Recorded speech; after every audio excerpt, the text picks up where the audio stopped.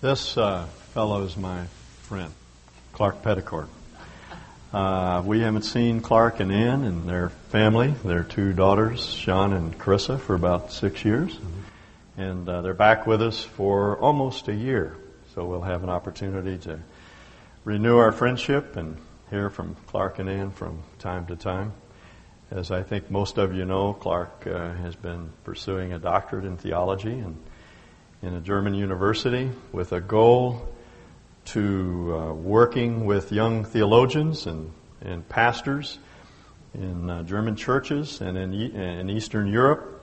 Has a real desire to train people in ministry and lay people in those churches in order to carry out the mission that God has given to them there. So we are very pleased to have you with us this morning, and we're waiting to hear what you have to share with us. Thanks, David. Get myself wired up here. You'll have to be on your toes this morning. We're traveling with a group of 6 German friends, and sometimes I tend to lapse into German. And if I do, you'll just have to raise your hand, and I'll know what you mean. There's some special people I'd like to introduce you to this morning, though, and recognize them. Some folk from Germany. Before I introduce them, though, she's not expecting this, but I would like to just say it's a real pleasure to say hello to my mother who's here. And hi, Mom.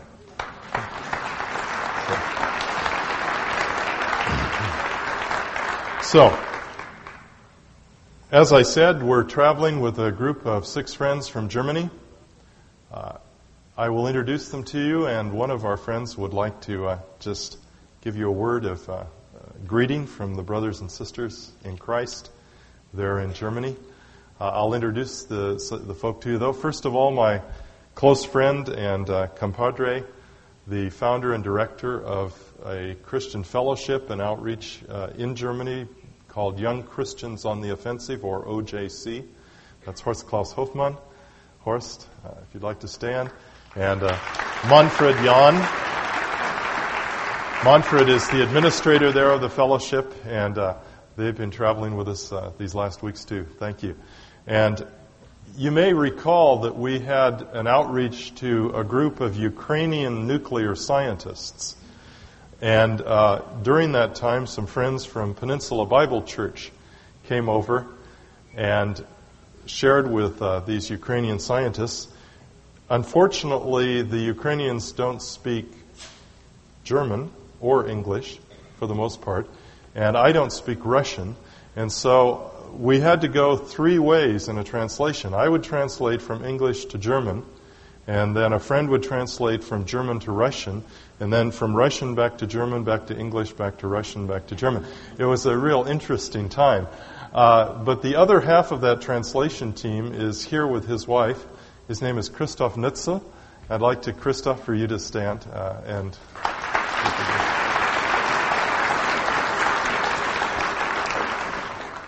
And last not least, a married couple who are dear friends of ours, Wolfgang and Elke Breithaupt.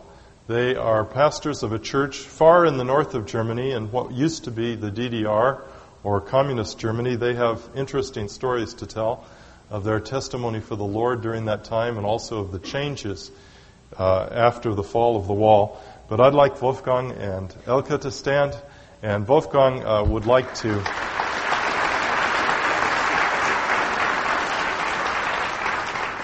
Wolfgang would like to bring you a word of greeting from our friends in East Germany.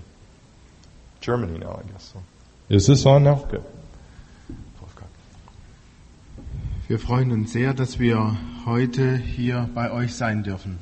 We're really glad to be here with you today.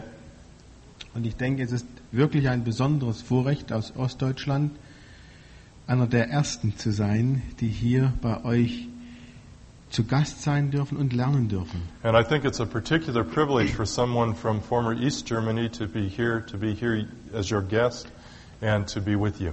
Und wir haben schon gelernt. Vielen Dank. And we've also learned a lot already. Thank you. Aber das hört ja nie auf. But that never stops in our lives, does it?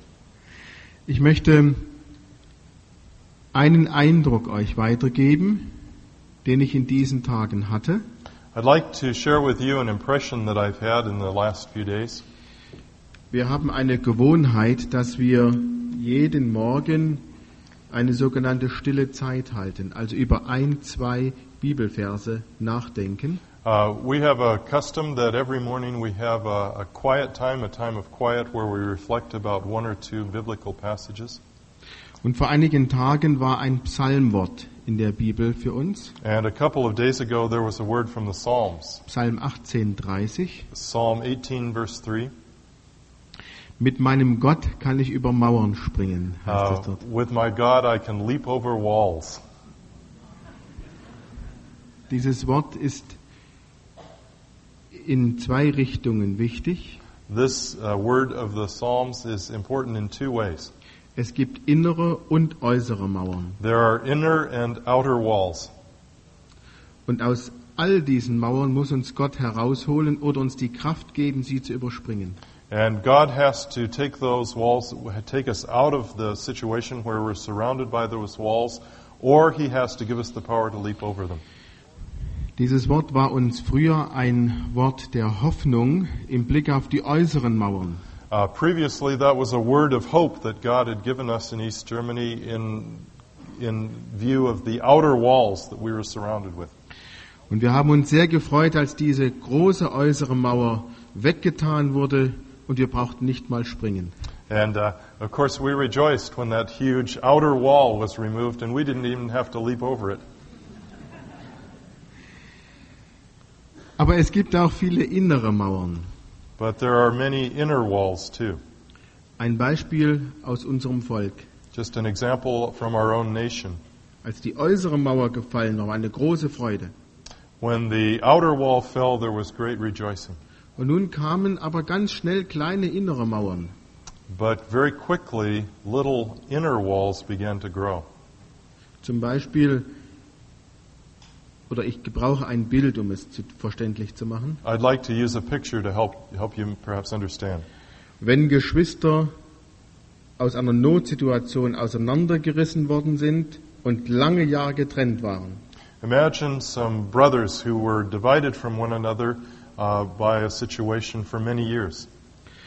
Und plötzlich konnten sie wieder zusammen sein. And suddenly they're able to be together again. Sie machen ein großes Fest und freuen sich. They have a big party and they rejoice. Sie kaufen ein Haus und ziehen zusammen. They buy a house and even move in together. Und nach einigen Tagen und Wochen merken sie, der eine hat eine andere Lebensgewohnheit als der andere. And after a few weeks or months, they begin to realize they have different lifestyles. Der eine hört gerne laute Musik und moderne. One likes loud, modern music. Der andere gern leise und klassisch. Quiet, classical music.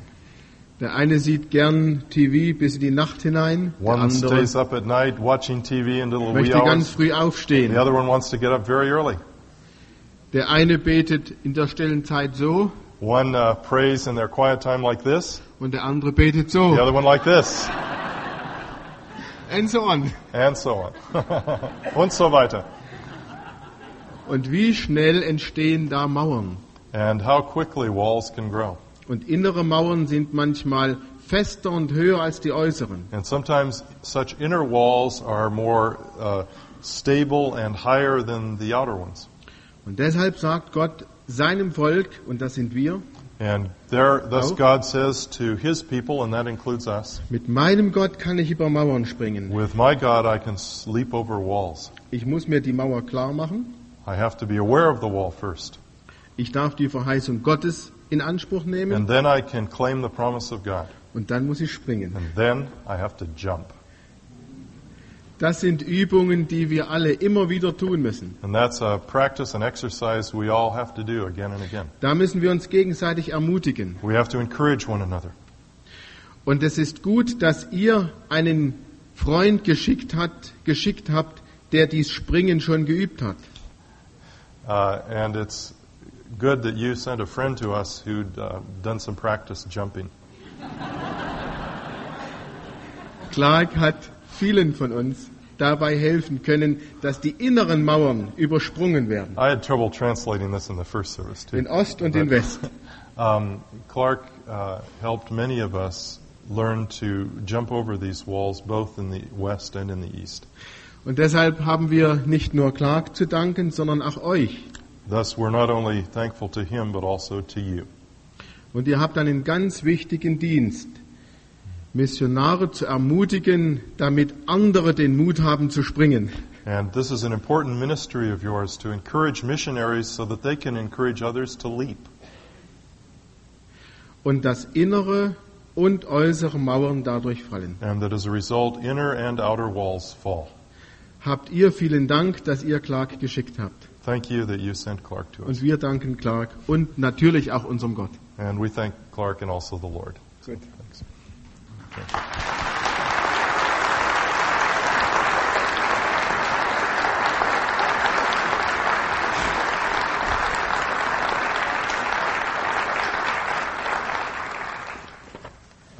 That was not a paid political announcement. Wolfgang, in the first hour, gave David a piece of the wall, which you might want to look at afterwards. It has a little... these are getting rare, by the way. I'm afraid someday it's going to be like bits of the true cross, but they're going to be a forest full of trees. But anyway, this is real, and it is a piece of the original wall in Berlin. And on top of it's one of the little East German cars that they made in East Germany, made out of fiberglass. They couldn't advertise like Volvo does about your security when you're driving the car. But anyway, you might want to look at it later. I'll leave it up here with Bill.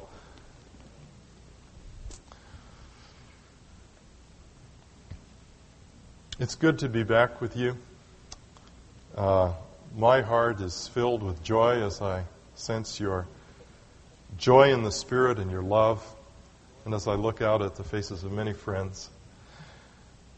In these coming weeks in the fellowship here, we'll be looking at the question of how to pass on the love of God to others, to share the message of Christ. I've had a lot of conversations with people about sharing one's faith, and I'd like to read to you a letter which is fictitious. It wasn't really written, but it sort of summarizes many conversations that I've had with folk about sharing their faith. As I said, this my fictitious friend here, whom I've named Alan, doesn't really exist.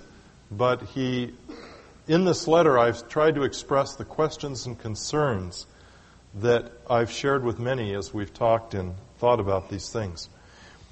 Dear Clark, this is just a quick note, since I have to be at a meeting at the church in about an hour, the third meeting this week. It was good to talk to you on the phone yesterday. I haven't been able to get something you shared out of my mind, though. You talked about your friend who died in a bicycle accident this past summer.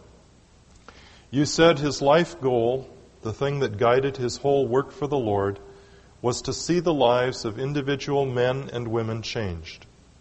You said he often told of an old man who said, "If I had my life to live over again, I'd live it for the changing of men.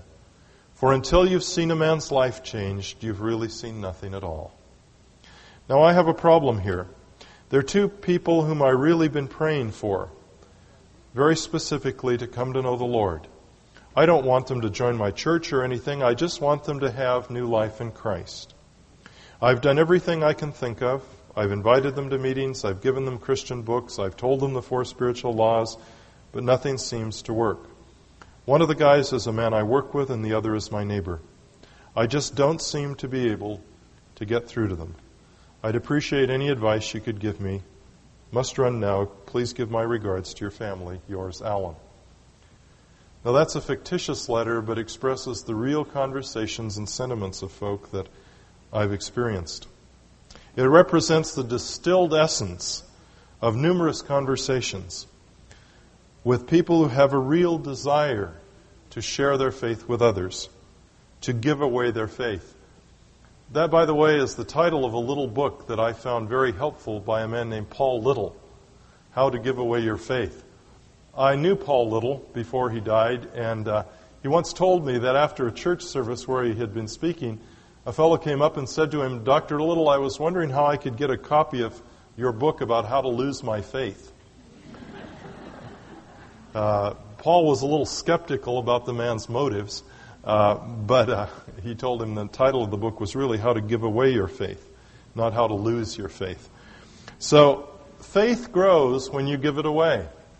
And as we share with others, I think many of us face some of the questions that letter expressed. There was a time in my life when I probably would have had a pretty pat answer to some of those questions.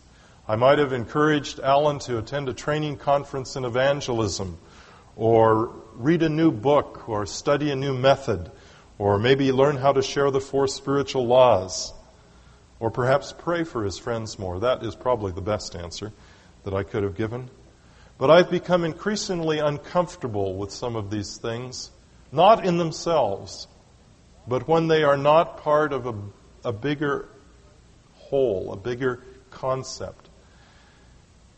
A friend of mine, when we first went to Europe, had the following experience. He went on the university, and being a good campus crusader as he was, he wanted to share the 4 spiritual laws with a student. And he began, "God loves you and has a wonderful plan for your life." And this British student said, "Just a minute. I have 3 questions. Who's God? What is love? And who am I?" Well, my friend learned over a period of time what some of those questions really meant. Someone has said that oftentimes as Christians, if we're not careful, when we talk about sharing our faith, it's like sitting in a circle and talking with each other, and any time we want someone outside of our circle to listen to us, we begin to shout. That's not terribly attractive, is it? What we're struggling with here is that life always wants to express itself, doesn't it? You see a plant. By the way, I had a success experience the last year or two. I actually grew a plant. I have sort of a black thumb, and I tend to destroy plants just by my presence sometimes. I don't know what it is. But plants are beginning to like me. But to grow a plant is an expression of life. You see a small seedling or a tiny plant grow perhaps into something very large. And what you experience there and watch is that life wants to move, wants to express itself. And as we've been touched by the love of God in Christ, there's an inner desire of that life to pass it on. And so it's very natural for one who has experienced the love of God in Christ to want to pass on that life. What we're talking about is mission. Mission is not just the Levitts translating in Suriname, or the Petticords over in Germany and Eastern Europe, or other folk that represent the Lord for our body and our fellowship here. It's something that involves each one of us, because it's basically passing on the life that we have in Christ to others. But often this connection doesn't seem to work just the way that we want it to. Sometimes the problem's with us. As you can imagine, we've been flying a lot lately. And I thought often of the words of a German comedian who said, "I haven't really got any problem with God, but I sure do with his ground crew." And sometimes the problem with passing on the life of Christ in us to others is this ground crew problem.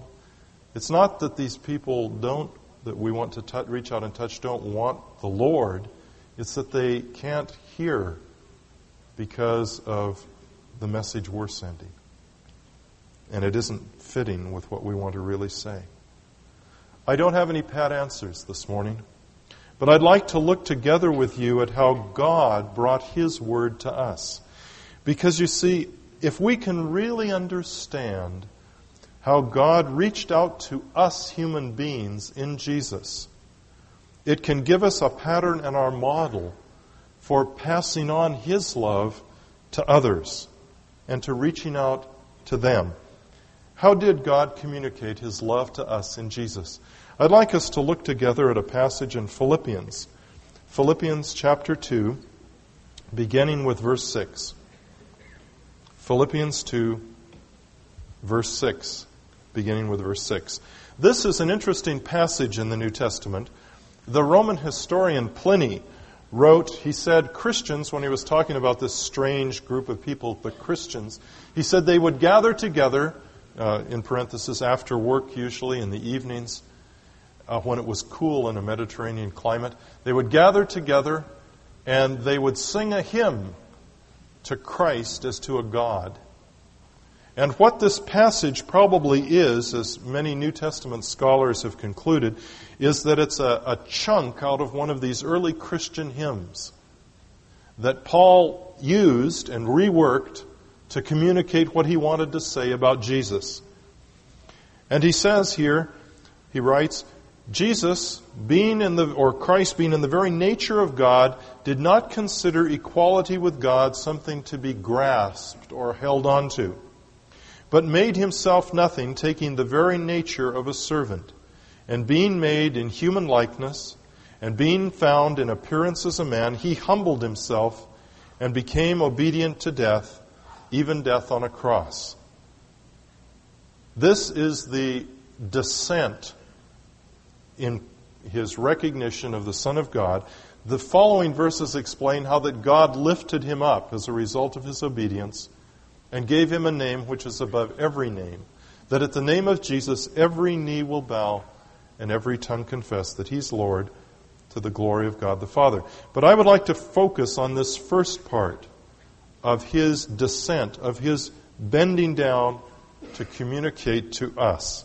Because if we really understand how God reached out to us in Jesus, it can give us a pattern and a model for our reaching out to others with His love. The first point I'd like to have you notice is this. God's communication was personal. He sent Jesus. He sent Him as a baby. He was vulnerable. He didn't come into an antiseptic hospital, to a delivery room. He came into a manger, a barn with animals, with smells. He was vulnerable, but He was a person. God's communication to us was not like He wrote a book and dropped it out in the desert somewhere. We do have a book, but it's a book that's centered around a person. Perhaps you've seen that little sign that says, God so loved the world, He didn't send a committee. He sent a person, Jesus. And it's that personal element of life to life that communicates the love of God and the life of God to us. Recently I was reading a Snoopy cartoon in Germany, and perhaps you've seen it. Snoopy is out in the desert on a camping trip, and he's laying on his back in his sleeping bag, and he says, "Oh, my stomach hurts." Then he thinks, when I was younger, Mama always used to comfort me when my stomach hurt. And then the next little caption says, but I don't know how to talk to Mama. How can I tell her my stomach hurts? And the very last caption says, I need a fax machine. Now, God so loved the world, He didn't send a fax machine. He came in the person of Jesus to breathe the air we breathe and rub shoulders with us and be where we were. An early father of the church said when he was asked what he would tell someone who asked him how to become a Christian, he'd say, "Come and live with me for a year." Now that isn't the answer that most of us would probably give. We'd probably say, well, let me see, where's a For Spiritual Law booklet? Or perhaps I have a tract somewhere. Or maybe you should listen to this cassette. All those things are good if they're used and shared in the context of a shared life. Now, what does it mean to share our lives with someone? We've been traveling quite a bit and had, with our German friends, had the experience of changing money. And fortunately, we all have what's called hard currency, German marks. Too hard for a person who lives on dollars. But anyway, the German mark is very strong. But when I've traveled in Russia, what people are interested in getting is hard currency. They'll sell you a little doll for $1. And their own money isn't worth very much. And in today's world, there's only one hard currency that people are willing to accept that really says, without a doubt, I love you. That isn't gifts of money or anything else. It's not a card. It's time. If we give time to someone, it is the most eloquent statement of love. And actually, it's probably one of the very few things that's accepted in our world today as the real message of I love you. That isn't always possible. But when we can, sharing our life with others means time. Think of Jesus' life. He took 30 years learning a language, a culture, the habits of a people. He could have parachuted down and just told his story and left. But he spent time being where we are and learning our world. Let's go on, though. It says, he did not consider equality with God something to be grasped. Now, this doesn't mean that Jesus no longer was deity when he came in the flesh. It means that he gave up the equality with God, the recognition of God as God that was his rightful due. Jesus was just as worthy to be praised as God as the Father. But he didn't grasp at that, but gave up the right to be recognized as God.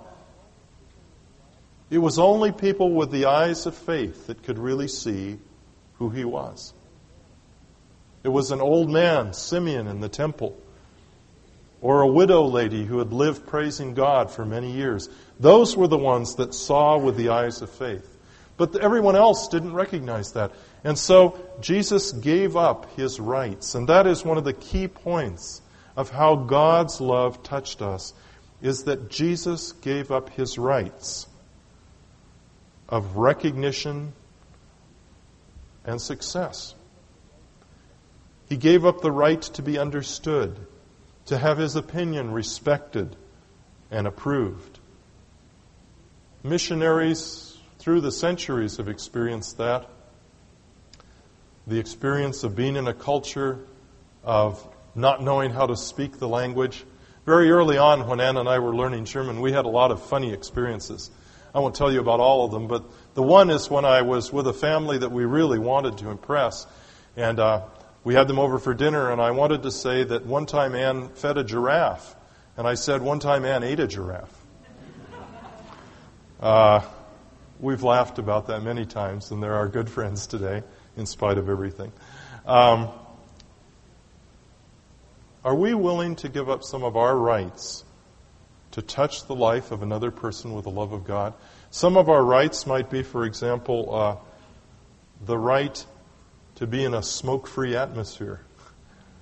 What if they smoke? That's hard for me. I'm allergic to tobacco smoke. And when I sit with a student in the student refectory or the cafeteria and they smoke, I just think, God, this person doesn't know what I'm giving up in order to try and touch their lives with your love. What about attitudes, things that aren't particularly pleasant for us? Are we willing to step in to a degree without losing our identity, step into their world? Jesus gave up his rights of equality with God and was willing to live at a handicap. A friend of mine once said, early on in my experience in Germany, he said, you might as well recognize the fact that probably in a foreign language you'll never be able to function at more than about 75% of your capacity. But being there is sometimes much more important. Someone once said 90% of life is just showing up. And I think that's true. Just being there when your child cries, or your friend is in need, or your co-worker who you want to touch with the love of God has a need that no one else recognizes. 90% of life is showing up. And that's 90% of Christian witness, too. Is being there as an incarnation of the love of God, of being God's love to that other person. As the song we heard this morning says, you may be the only Jesus they ever meet, the only Jesus they ever see or read. Jesus also found a way to identify, and that's the third point I'd like to share. It says, He took on the very nature of a servant, being made in human likeness. Jesus found a way to identify with people, their hopes, their dreams, their aspirations. How do you identify with a person without somehow beginning to dream a dream for their life? I think one of the key things that God touched Anne and my hearts with early in our experience in Germany was we had asked him to help us dream a dream for our friends in Germany. Paul Tournier once said, you can't have psychological health unless you can accept three things. Your own body. By the way, this is a personal announcement. If any of you have an exercise bike or a Nordic track that they could loan me for about 3 months, contact me after the service. Forget everything else for a moment, but that's just one point I want to say. You have to accept your own body to have psychological health. I'm working on mine. The second point that Paul Tournier said about personal psychological health is to accept your own family. And the third point is to accept your nation or your people. And that's something that God can do in a human life, is help us to meet ourselves and then accept our family and our people. And I'd like my friend Horst Klaus to come and share about his experience of how feeling the love of God and being touched by Christ helped him in this way too. First of all, when I greet you, I must tell you I'm a father of 5 children, 3 sons, and all 3 stayed in the last 8 years for a short time here in your community. And when they came home, our Dr. Arne, Marcus, and our third son, Frank, they all said, Daddy, if we would have in Germany such a community like the Cole community, we would join church and would work there. So I had a longing for a long time to stay in the church of Clark and Engen. But Clark asked for my first experience with a love of Excuse me Christ. just a minute. By the way, since we're working so closely together with the OJC, we've put some brochures out in the back if any of you are interested describing exactly what the community is that Horst Klaus is involved with. So anyway, I thought I'd mention that. Thank you. Also a not paid announcement. So. But about the beginning, I was brought up in a non-Christian family. My father was killed in the war. My only brother was killed in the war. And I was very full desire to come as soon as possible outside in the frontier. And it happened as a volunteer with 16. But a quarter of a year later, I was a prisoner of war in a Russian camp. There I lost not only my health, I suffered tuberculosis on both sides, I lost my faith. It was a faith in Germany. It was not a faith in God. And I lost my character because I did everything, also cheating and treating to come out of the camp. So I lost my identity. And years later, when I met people who believed in Christ, I argued with them. How could it help me in my problems if someone is killed 2,000 years ago? And today we know without the Holy Spirit you cannot bridge this gap. But this happens through the longing to start life again. I got a Bible,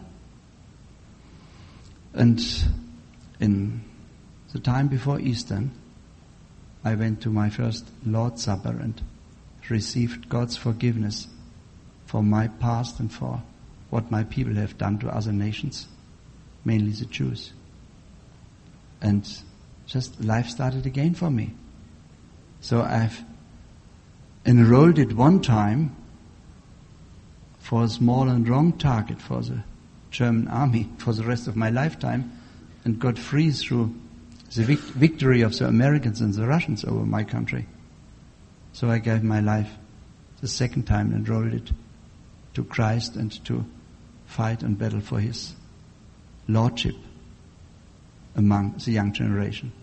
And this I'm doing till today in Clark, and we are real help in this battle. Thank you.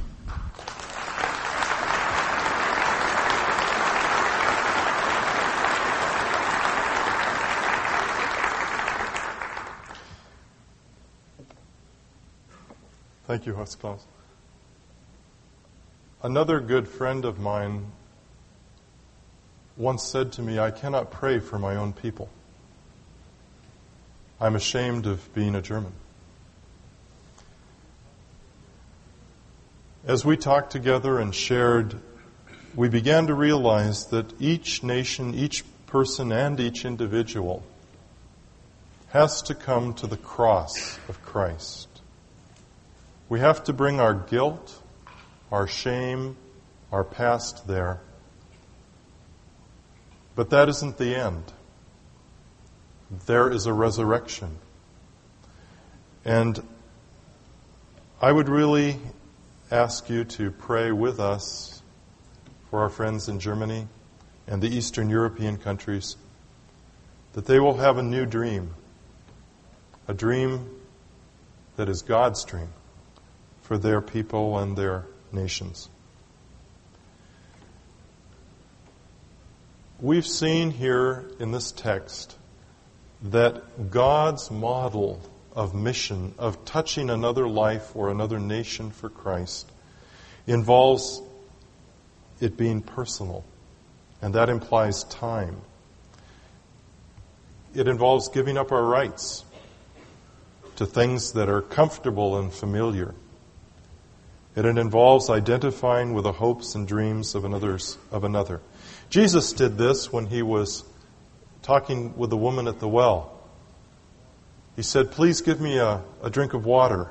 And He touched the utensil that this woman handed to Him, even though she was a Samaritan, a member of a despised race that no self-respecting Jew would even touch the cup that had been in her hands and on her lips. And Jesus reached out and touched across that cultural barrier that woman's life. And in a couple of weeks we'll be studying that passage as a congregation. Jesus knew her need better than she did. And He reached out to her life with His. The Apostle Paul did the same thing. In 1 Corinthians chapter 9, he describes his missionary experience, his experience of sharing Christ with the world. And he says in verse 19, though I'm free and belong to no man, I make myself a slave to everyone to win as many as possible. To the Jews I became like a Jew to win the Jews. To those who are under the law, I became like one under the law, though I myself am not under the law, so as to win those under the law. And it says, I have become all things to all men, so that by all possible means I might save some. He did not give up his principles or compromise the core of his faith in Christ and his life in Christ. But he went to the very borderline, and some of his enemies even accused him of going over the border and compromising. But Paul walked the border between his life and the life of those he wanted to touch. And that was the secret of his message in Christ. And that's the secret I would recommend, if there is one, of touching another life for Christ, of being a personal message of God, of His love, of giving up our rights, not sacrificing our purpose and our character, but respecting that purpose, respecting that person with whom we are alive and want to talk. And finally, of identifying, of dreaming a dream for that person of what they could be in Christ. And that is the secret because, as that song says, and we'll be singing again, people need the Lord.